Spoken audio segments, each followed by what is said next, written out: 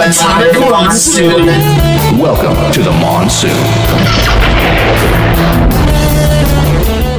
Well, hello, and welcome to Atomic Monsoon. Hey, that's us. Yeah, that was our lovely intro music that you just heard from the Def M Records All-Stars. Yes, man, say that 3 times fast. That. Yeah, exactly. Yeah. Hey, Josh. Hey, we're continuing Transformers Month, aren't we? It is Transformers Month, yes. Excellent. We have a very special guest today. We do.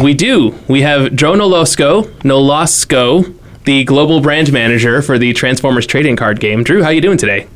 Hey, everybody. It's great to be on the show. Hey, thanks for coming on, man. Yeah, we appreciate it. Drew, why don't you tell us about the Transformers trading card game a bit?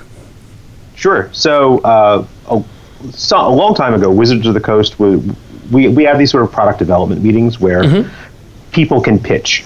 And there were lots of cool ideas, and I would say maybe 2% of them actually make it to market, if that. Sure.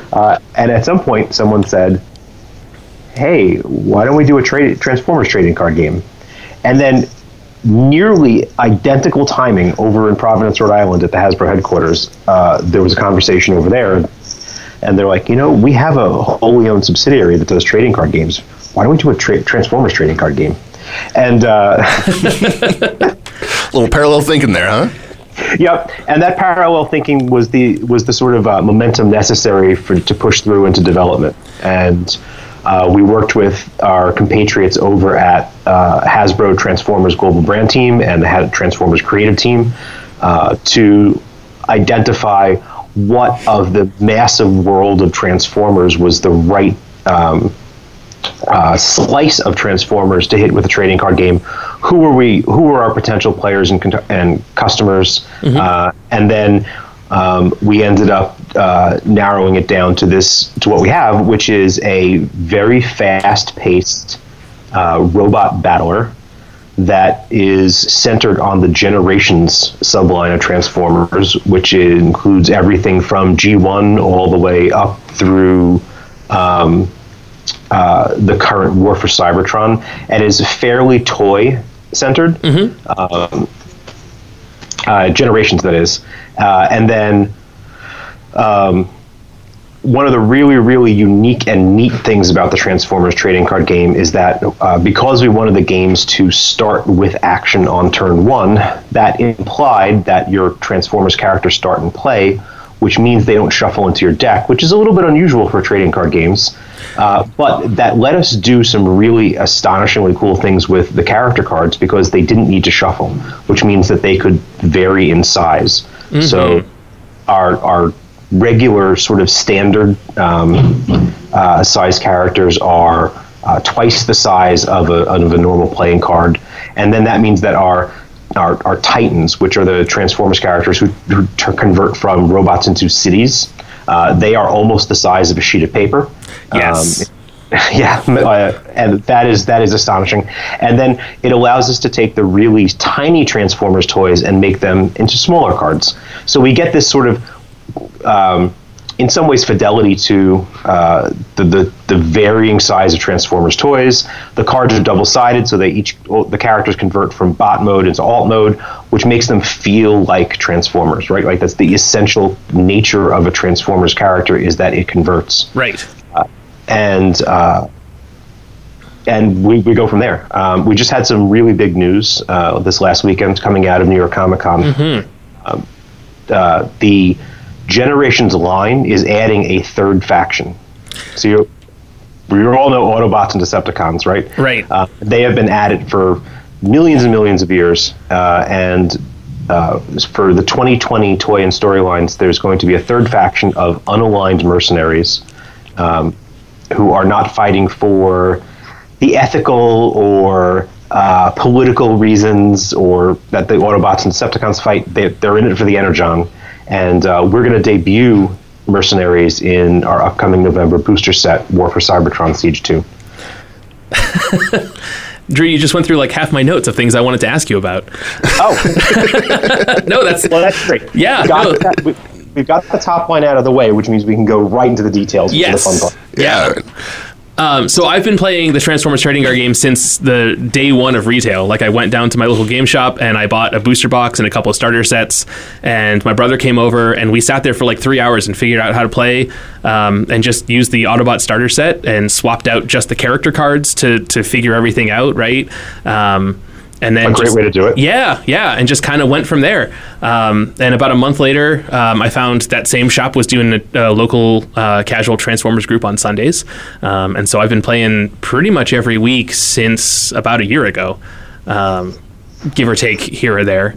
And so that's been a lot of fun. And then I actually just got Josh into the game a little bit over the summer. Yeah, I was a former Magic the Gathering player for many, many years, and saw Andy checking out these cards. I was like, what is that? That is incredibly shiny. What is going on? He started showing me some of the character cards and talking about the game and showing me the mechanics of the fact that you start out with characters on the board.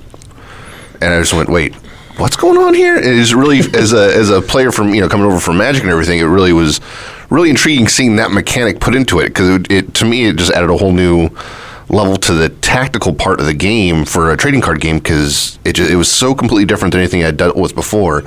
And then getting to see the big oversized cards and stuff, it reminded me a lot of the was it the Overclocked? Was that the Magic? The old oh geez, or Unhinged. I'm sorry, okay. Unhinged. The old Magic the Gathering set that had like the giant like cards in it that were you could combine together and everything. Mm-hmm. It really threw back to that, and it was super neat to see, and I was really excited about it. Started playing it, and it's a lot of fun. You guys have done really well with the mechanics on this and just the way everything integrates. It's a lot of fun. So thanks for bringing a new person into the game. You're welcome. Question for you: as a former Magic player, how easy was it for you to dive right in? Pretty easy. There's things that you got to relearn a little bit. Like to me, it was just the tapping mechanic and building the deck. Like just because I'm so used to the Magic part of it, it was just like, oh, I can only use 3 things. All right, I need to redo this deck and pull out a bunch of stuff, and just little things like that. But just picking up the mechanics was super easy.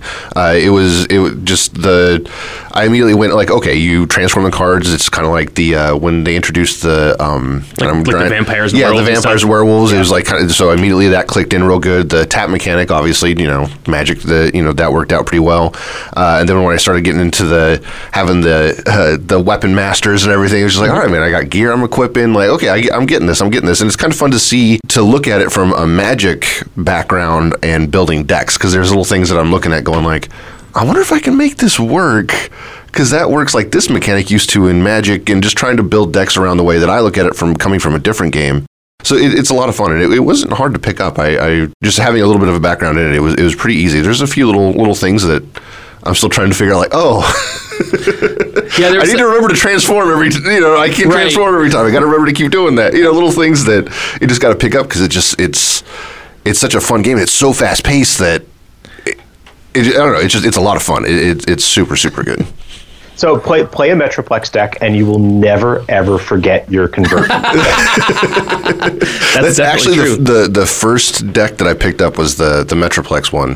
Got that and a bunch of boosters, and immediately built myself a deck just out of boosters to play against my Metroplex to see if I could make it work.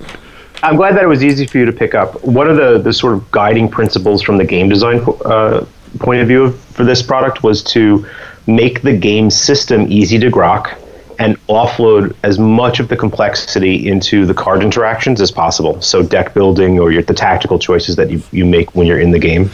But we wanted to make a game that parents, people who are our age, who grew up with Transformers and were raising little Transformers fans, could have a face-to-face experience where they share their love of Transformers, and both the parent and the youngster could pick it up easily, knowing that the parent would then find a lot more depth and satisfaction that the youngster may not grok, right? Sure. And that has been one of our guiding principles, and it's worked out really well. It's Oh, I'm sorry to interrupt. You've got to explain something for me, and for our listeners that don't know as well. I haven't heard the term grok before. Oh, grok. Yeah. Grok is understand at a fundamental level. Okay. Like I kind of get that, but when I grok it, it's like, it's mine. I got it. All right. Okay. I dig it. I grok that. Yeah. No, but to go back to sorry, go ahead. That's GROK, and it is one of my favorite words. To go back to what you said about parents and youngsters getting together, is there was one week where I was the only one in the card shop, and I was just getting ready to pack up, and this dad and his two sons came in, and the kids, I don't know that they were even in like first grade yet. Like they were two little kids, and they were still learning to read.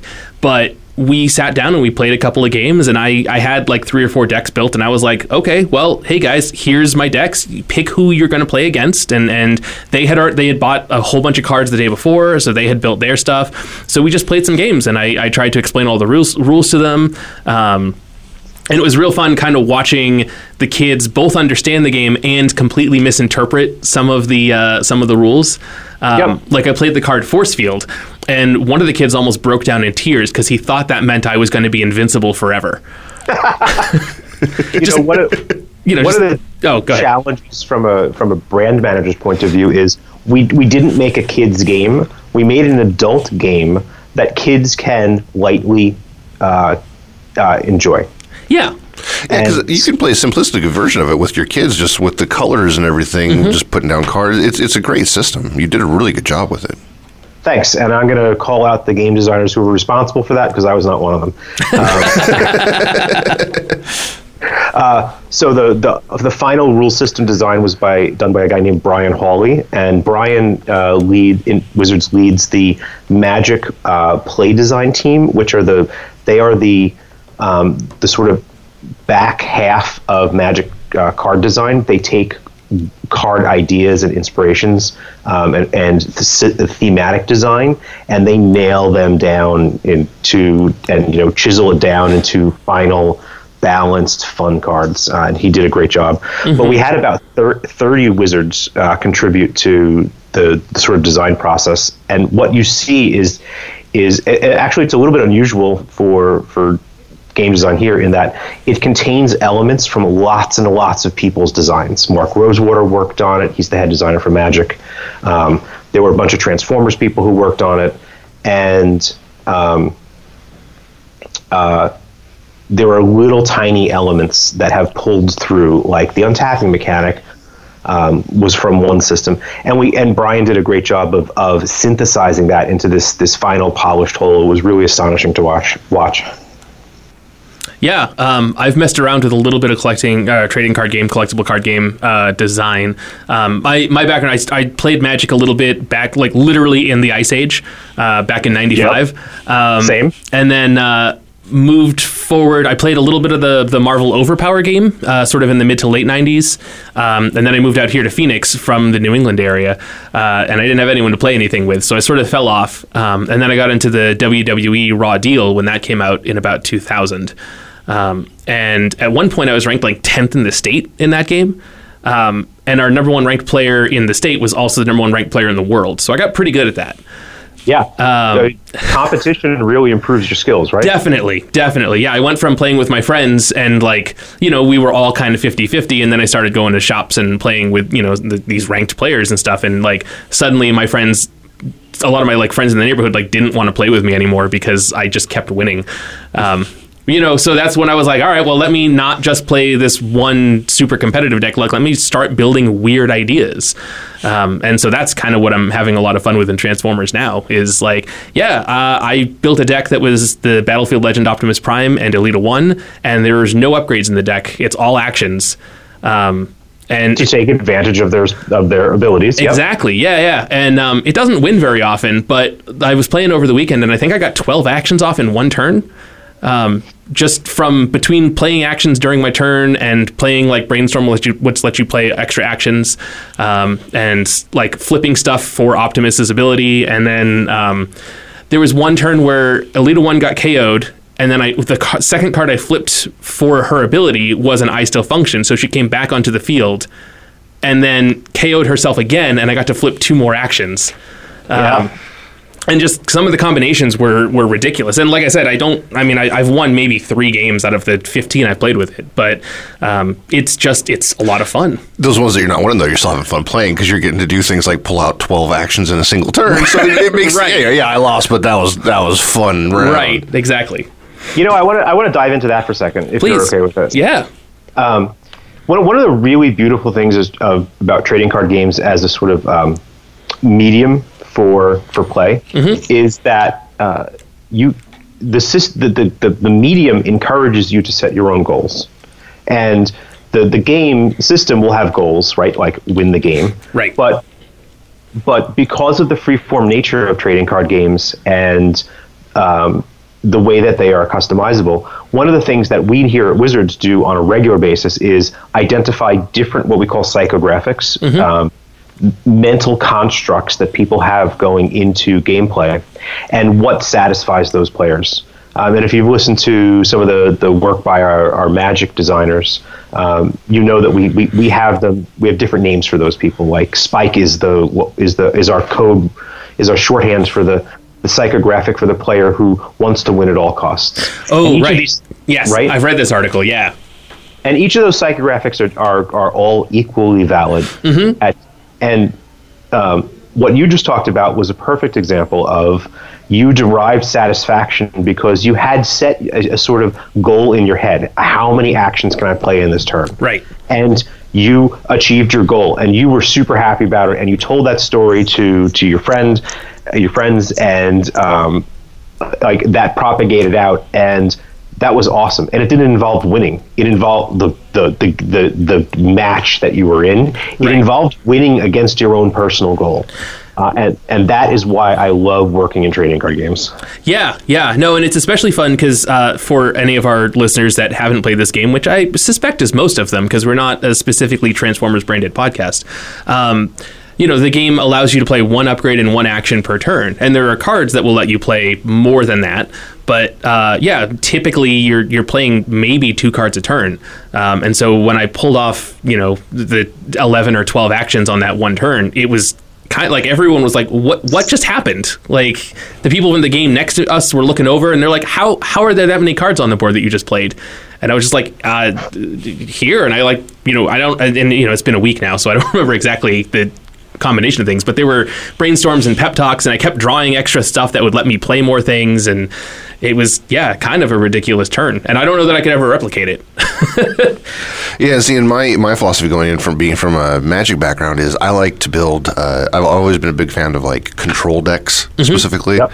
And so for me it's been fun, like, as I'm getting more cards and looking at it and being able to see like, okay, I can use these different things to like it can make you attack this one guy constantly while I'm constantly healing him and buffing him with these other cards and just getting to tap this guy and make him stronger and just have you keep attacking. It's fun to see those different aspects of it and be able to look at it from a different perspective, because in Magic there are some ways to do to force people to do certain things and to put them to pigeonhole them into a strategy that you want them to do, but this one is, to me anyway, it's doesn't look like that's the way it's designed, but it is designed that way at the same time, because you can take those random weird characters and like, oh yeah, side swipe or runabout and run amok. I'm gonna sit there and those two are so much fun to play. Yeah, those two back and forth, and you can build a deck around them and have a lot of fun doing it. It might not be the strongest deck in the world, but it's a fun deck to play.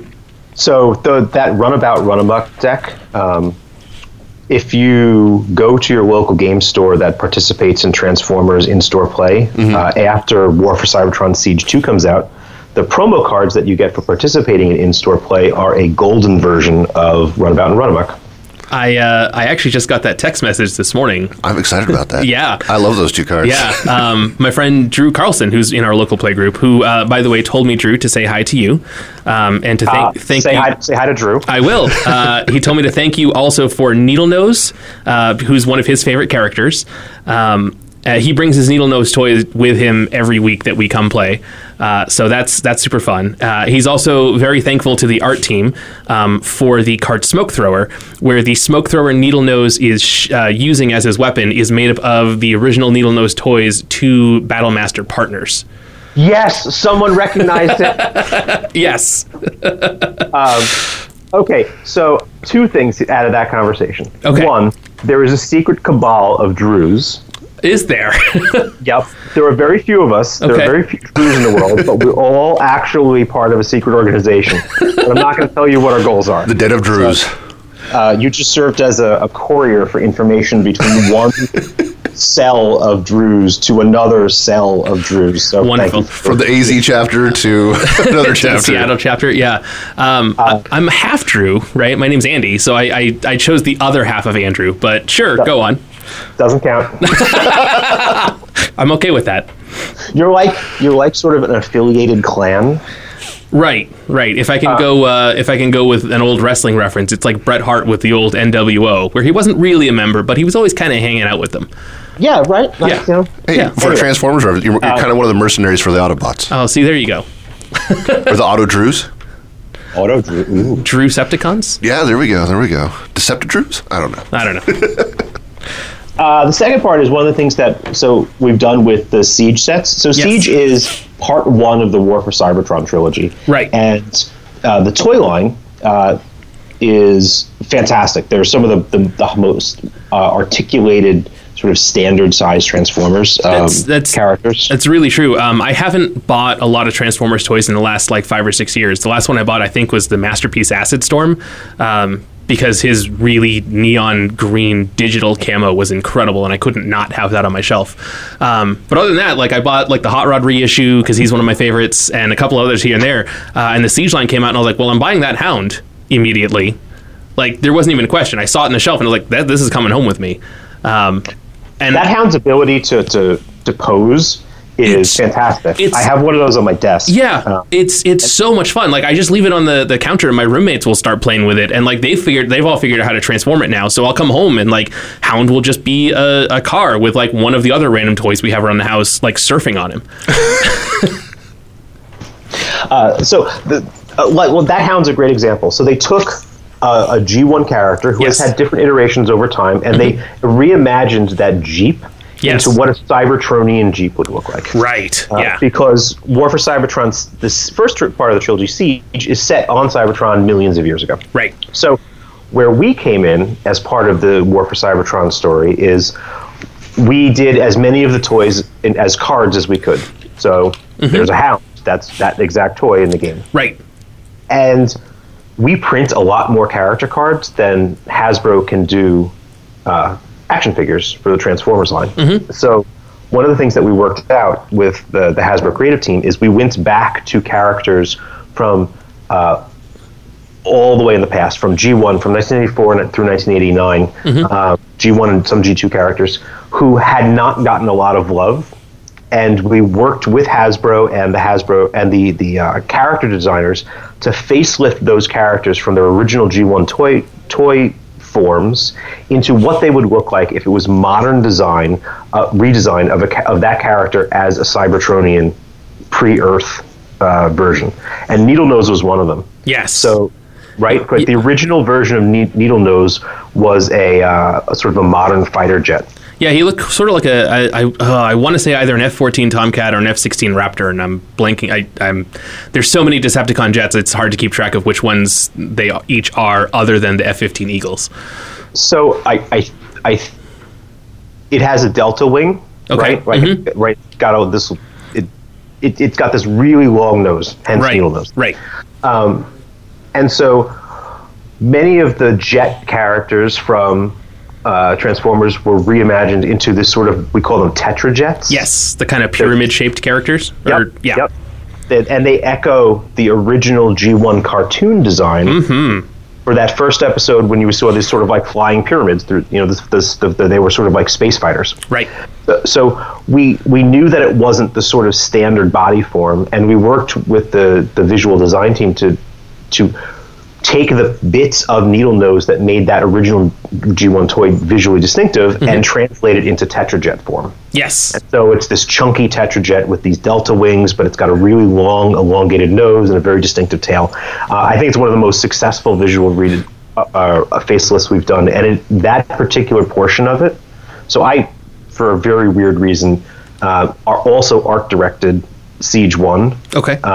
and our regular art directors, Shanna Duncan, art directed Siege 2. And we both thought that this was one of the most enjoyable portions of art directing Transformers trading card game, is reimagining these characters. Yeah, Needlenose is great because his bot mode still just looks like Needlenose. Like, there's no questioning that it's him, which is not always the case with some of the reimaginings, right? Like Cybertron and Optimus Prime, the Dreamwave War Within design. It's Optimus because he's red and blue, but if you put that in other colors, it could have been any other character.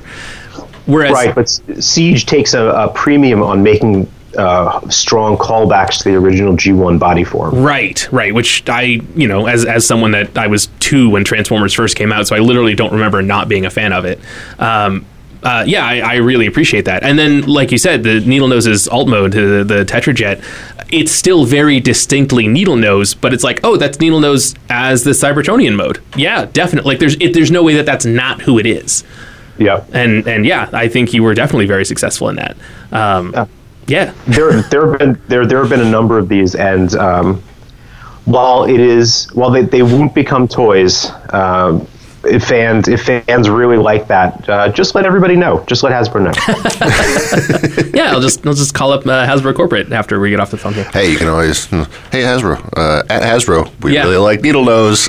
It's true. Needlenose isn't even one of my favorite characters. Just, he's one of those guys that, like, you look, when you're a Transformers fan long enough and you read all of the IDW comics and everything, like, yeah, there's all that stuff with Needlenose and Trax and the some of the later comics there. And like, oh yeah, I forgot about Needlenose. Cool. And then he shows up in the card game and is like, yeah, that's him. And then, meeting the other Drew, and he's like, yeah, no, Needlenose is great. And I'm like, sure. Okay. But no, he is a lot of fun, and his character, the ability to pull in those bonus star battle cards, is a lot. That's a lot of fun too. Like, any of those slightly game breaking mechanics are ones that I really enjoy. How did you guys decide to make the star mechanic for the deciding on how big the decks are, how much you can put into the deck? How did that come about as far as the 25 stars? Like, where did that come from? So we very early on decided that this was not going to be a resource-based game. So in general, trading card games fall into, are they a resource-based game or a not resource-based game? Mm-hmm. Magic's a resource-based game, right? You spend several turns building up things that generate resources for then you to play other cards that advance the game state. Mm-hmm. Transformers, you start with your Transformer characters and play, and we knew that was because our primary goal was action quickly. Yeah. And after we made that decision, we immediately started work on, okay, if your characters all start and play, how do we balance this thing? Because not all characters are equally powerful, so there needs to be some scaling system that allows us to have relative values of power that's pretty easy to grok. And that's where we ended up getting the star system. It wasn't stars originally, right? It was something else. Sure.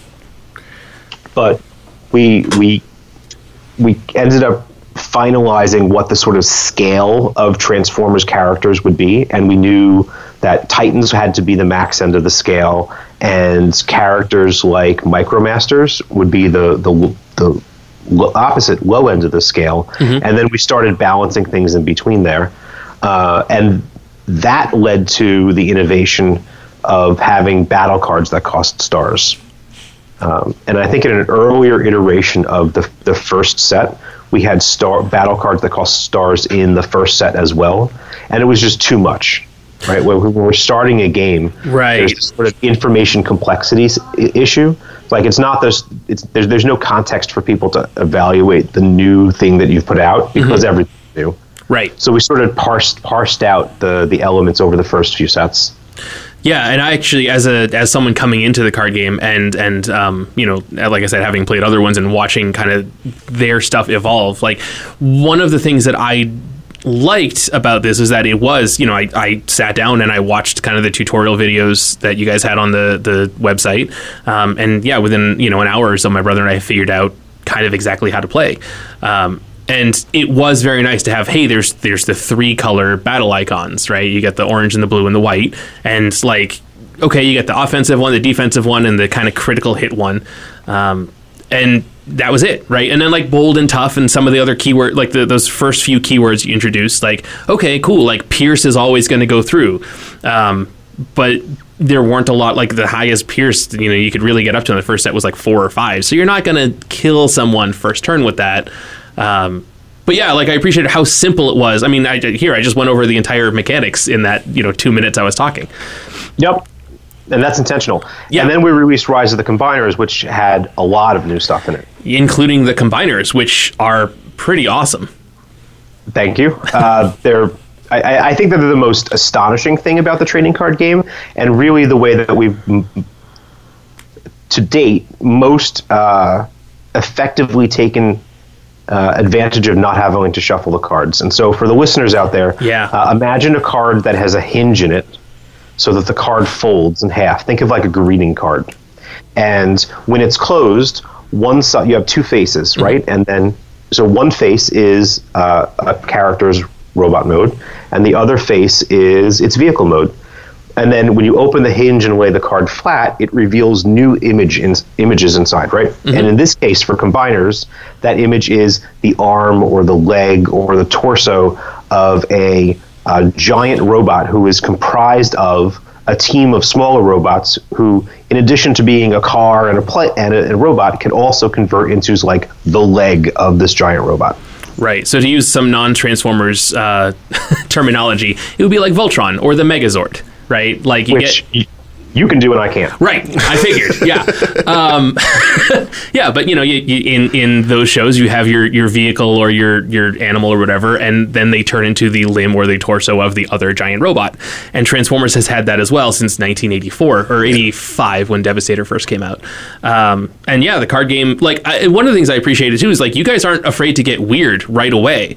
Like the first set was like, okay, there's the Optimus and the Bumblebee, and the starter set was all pretty well-known Autobots and Red Alert for whatever reason. And then like Flame War, who's a character that was like a San Diego toy like San Diego Comic-Con exclusive toy, and I think like a BotCon repaint like a couple years later, and like she was just in the first set, and I was like, yeah, okay. So let's talk business for a second. Let's do. So there have been well over 125 trading card games in the last 25 years. I believe that.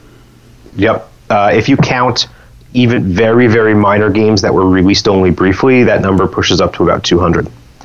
There have been a lot of things. Aren't that many Star Wars ones alone? Sorry, I didn't mean to interrupt. I apologize. No, there's been several. There was a Decipher Star Wars game that was pretty cool. Way back during the early, it was probably a generation 2 of trading card games. Anyway, people have done a lot of things with trading card games, and we needed to immediately be astonishing on the table. You needed to visually look at what was going on and be like, wow, what the heck is that? Right. And it needed to feel like the brand. It needed to be ring true. We have a sniff test, and so if it passes a hardcore Transformers fan sniff test, we know we've done our job.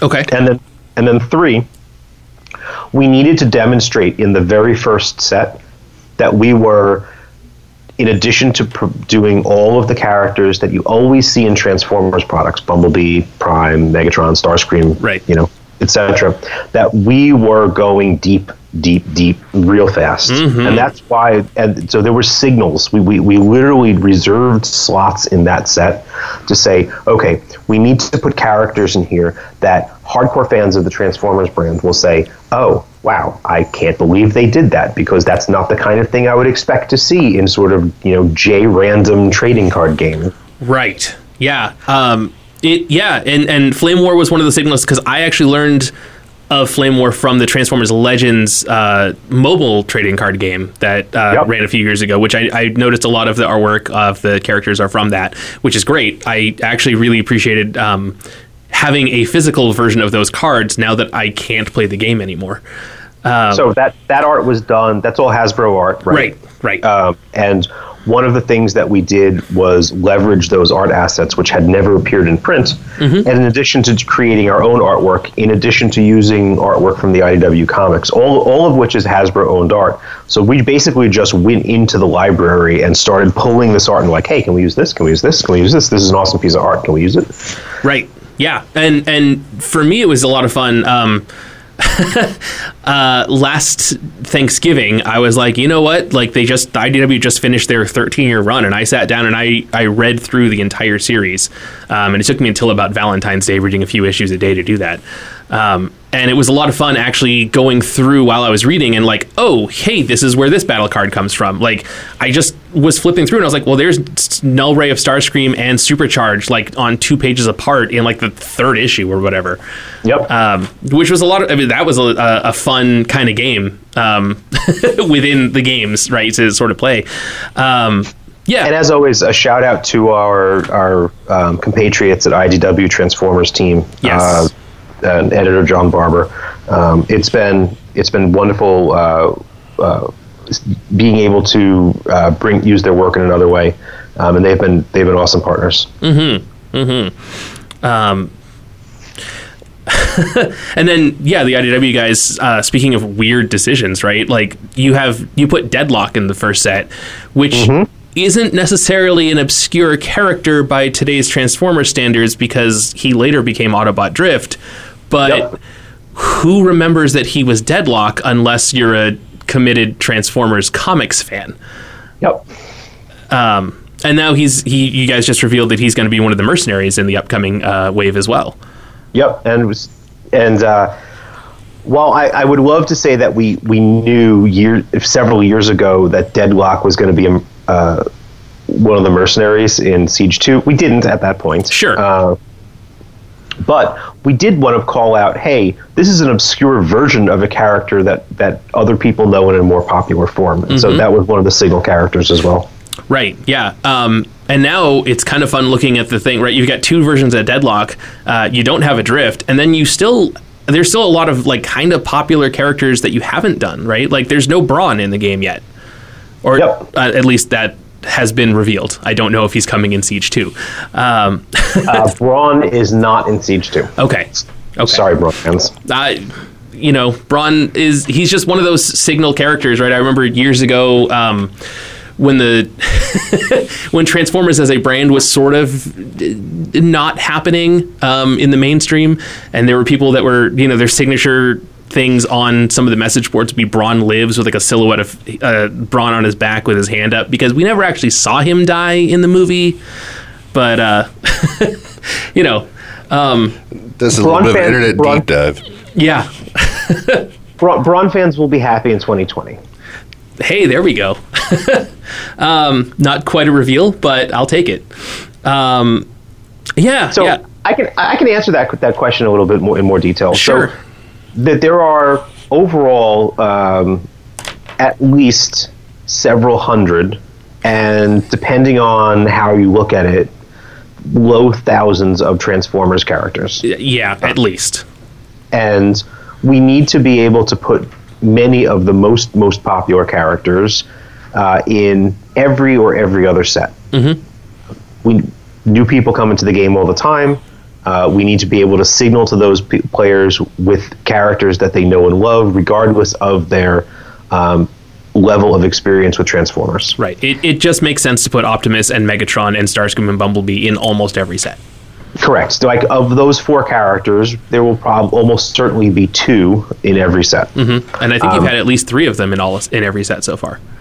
Right. Bumblebee does not appear in the Siege portion of the War for Cybertron trilogy. He's doing other things that haven't been revealed yet. Okay. That's a little disappointing because I was kind of hoping to get his little UFO mode from the first episode. But, that's fine. There's 6 Bumblebees already, so... That would have been... I regret that as well. Yeah. I'll leave it at that. Yeah. But that leaves some space in each set for whatever the main theme is. Right? So, like with combiners, we had to devote a significant portion of the character slots to combiner characters. Right. And then from there, we go through, and one of our team members, Matt Smith, who is, I am very versed in Transformers.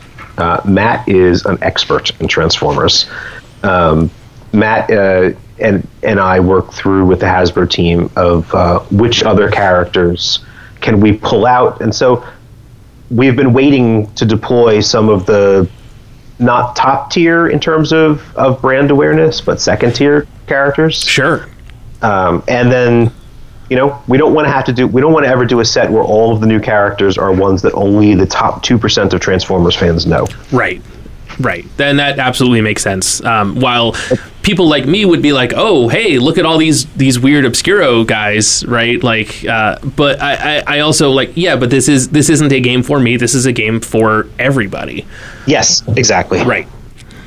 I'm just holding out, waiting for my Pretenders Wave Rider to come out. That's what I'm just waiting on. So Pretenders are interesting. They certainly are. Pretenders are...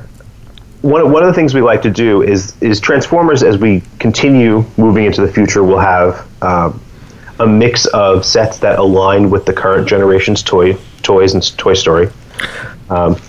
So presumably we're getting the War for Cybertron Earthrise line sometime next year. Who knows? Yeah. I mean, that was one of those things. Hasbro announced it at New York Comic Con, so I'm using I some certainly deductive... don't know, and I don't know why you're asking me. I didn't ask. I was just stating. I presume we might see this.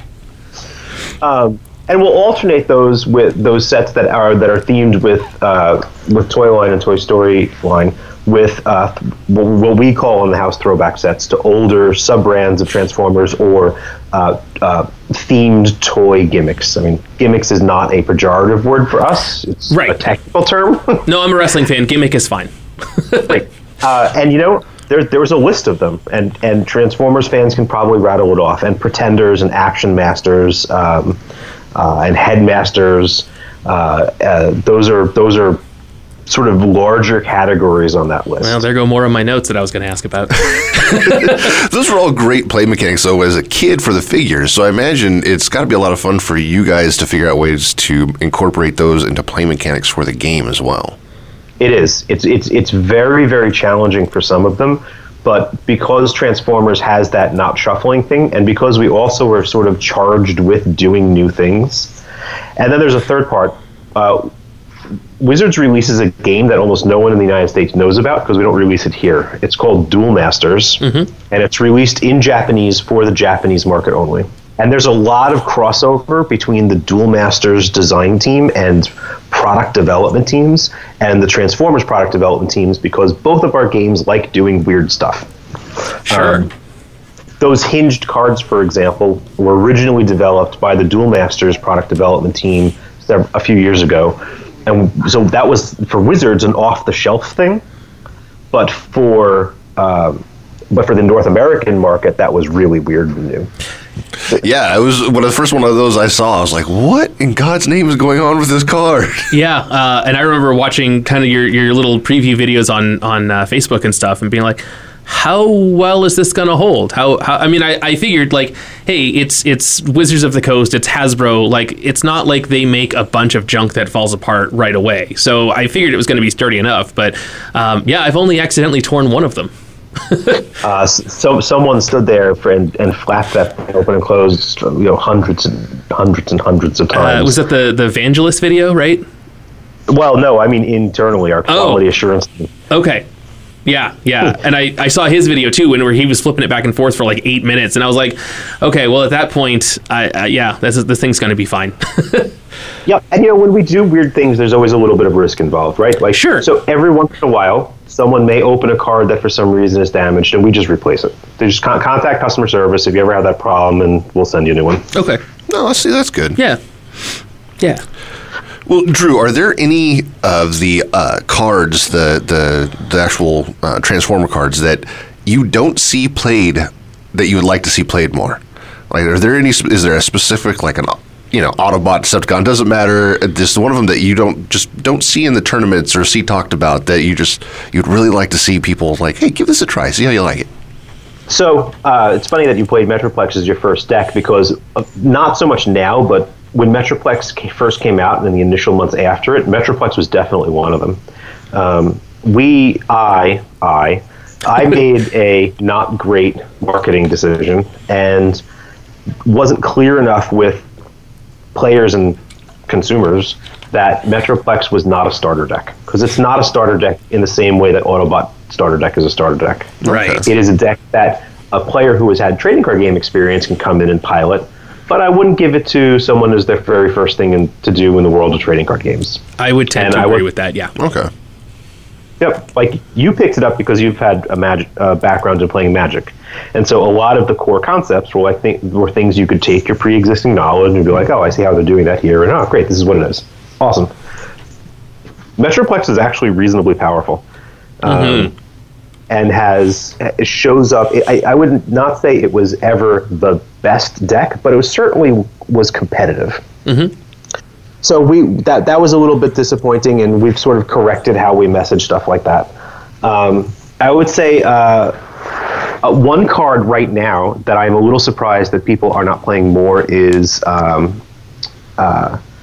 Optimus Prime's brother, Ultra Magnus, from Siege 1, who, along with the Ultra Magnus armor, is very powerful.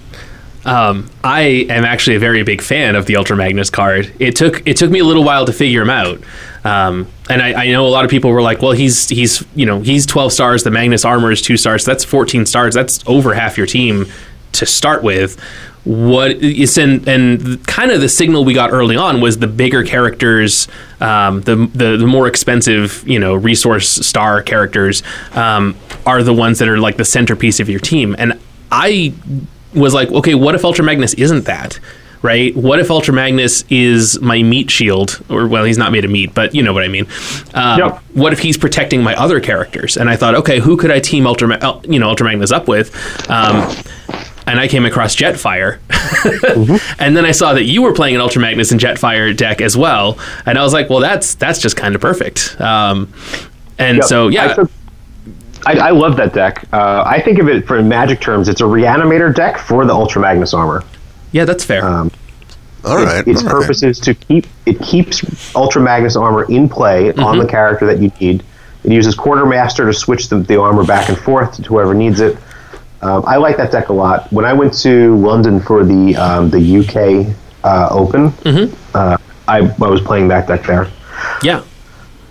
That's awesome. Yeah, I actually I saw one of your other things, and it may have been the UK one where you said you're using Quartermaster, and I don't know why I didn't even think to use Quartermaster.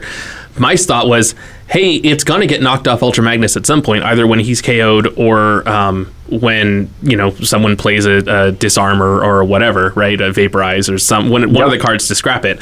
And I was like, cool, then I'll just have Jetfire pick it back up, and then they knock it off Jetfire, and then Jetfire will pick it back up, and then they'll knock it off Jetfire, and Jetfire will pick it back up. And so Ultra Magnus in his truck mode has the Brave mechanic, which means if you legally can, you have to attack him first. So really, I was playing a Jetfire deck where he just kept picking up Ultra Magnus and throwing him in the way, which is sort of a funny visual, right? Kind of one of those weird things that I like doing. But yeah, I had a lot of success with that deck too. It fell apart when I got against a 4-wide team, so 4 smaller characters, just because the extra attacks were a bit of a hurdle to overcome. Right, and that's where the Quartermaster really helps. Yeah, that makes sense. If you can get the armor on the character who you know is going to be attacked, or if it's the only tapped character you have they have to attack, that much armor really helps helps mitigate the incoming damage from the wide teams. Having said that, yeah, the way that team's Achilles heel is in fact like 5 wide Insecticons. Right. Yeah. Yeah. Well, a lot of people's Achilles heels are the 4 and 5 wide Insecticons, it seems. They're sort in Magic terms, they're kind of red deck wins. Sure. They're a relatively easy deck to put together. It doesn't require a lot of hard to get cards, and they are pretty consistently good. Yeah. I didn't even think about that. It's a straight Goblin deck. Yeah. I didn't even think about that. Yeah. They're the little annoying things that don't go away and swarm you. Yep. It makes perfect sense. Yep. I'm also trying to figure out a way to make the fire cons work. I'm going to figure out a good deck with those. Yeah. I like my favorite part about this game has just been looking at the mechanics of it, the way Andy introduced it to me was we were at a local gaming convention here in Phoenix, and we sat down to try it out because we were, at a gaming convention, so perfect, let's play a game for a little while. And we sat down, and he had a couple of pre-built decks, and the other Drew from your Cabal, he had a Soundwave deck that he let me try for the, at first to just like, hey, here's how the mechanics work. And I won.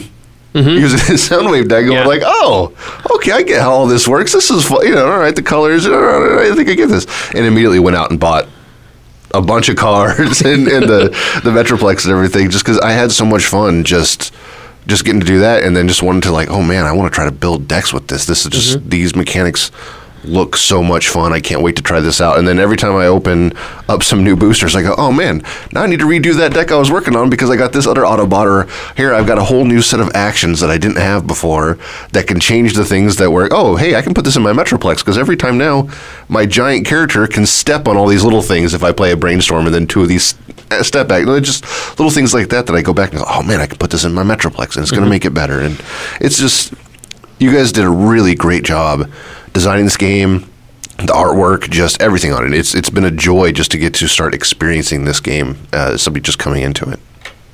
Thank you. I really appreciate that. A couple of quick reactions to what you said. The Soundwave and Blaster decks are a ton of fun to play. Speaking of meat shields, one of the cool things about them is they spit out a meat shield. Yes. Right? Those tapes are not long for the world in many cases, but they keep the Blaster and Soundwave characters alive while you just load them up with upgrades. So that's awesome.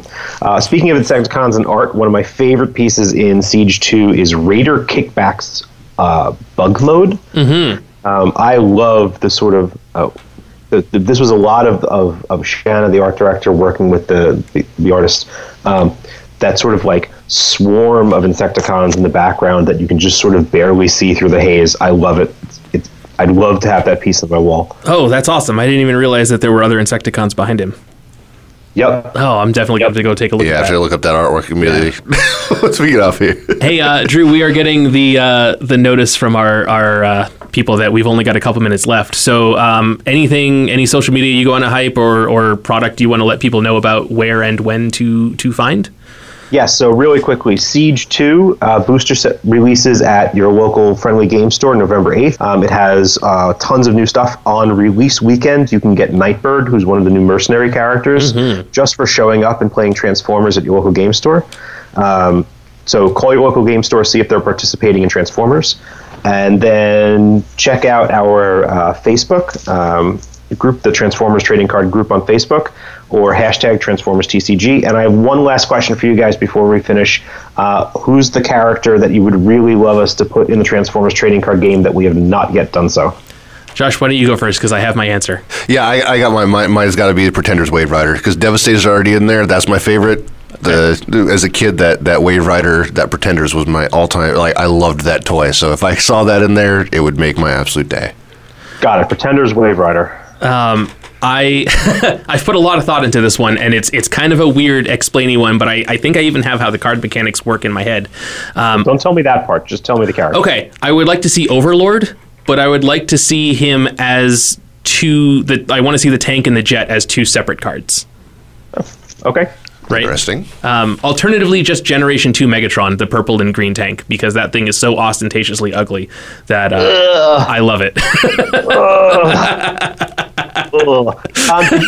you see that Hasbro released a repaint of Siege 1 Megatron in G2 alt colors, not the garish purple, right? But the hero colors. Megatron. Yeah, I did see that. Yeah.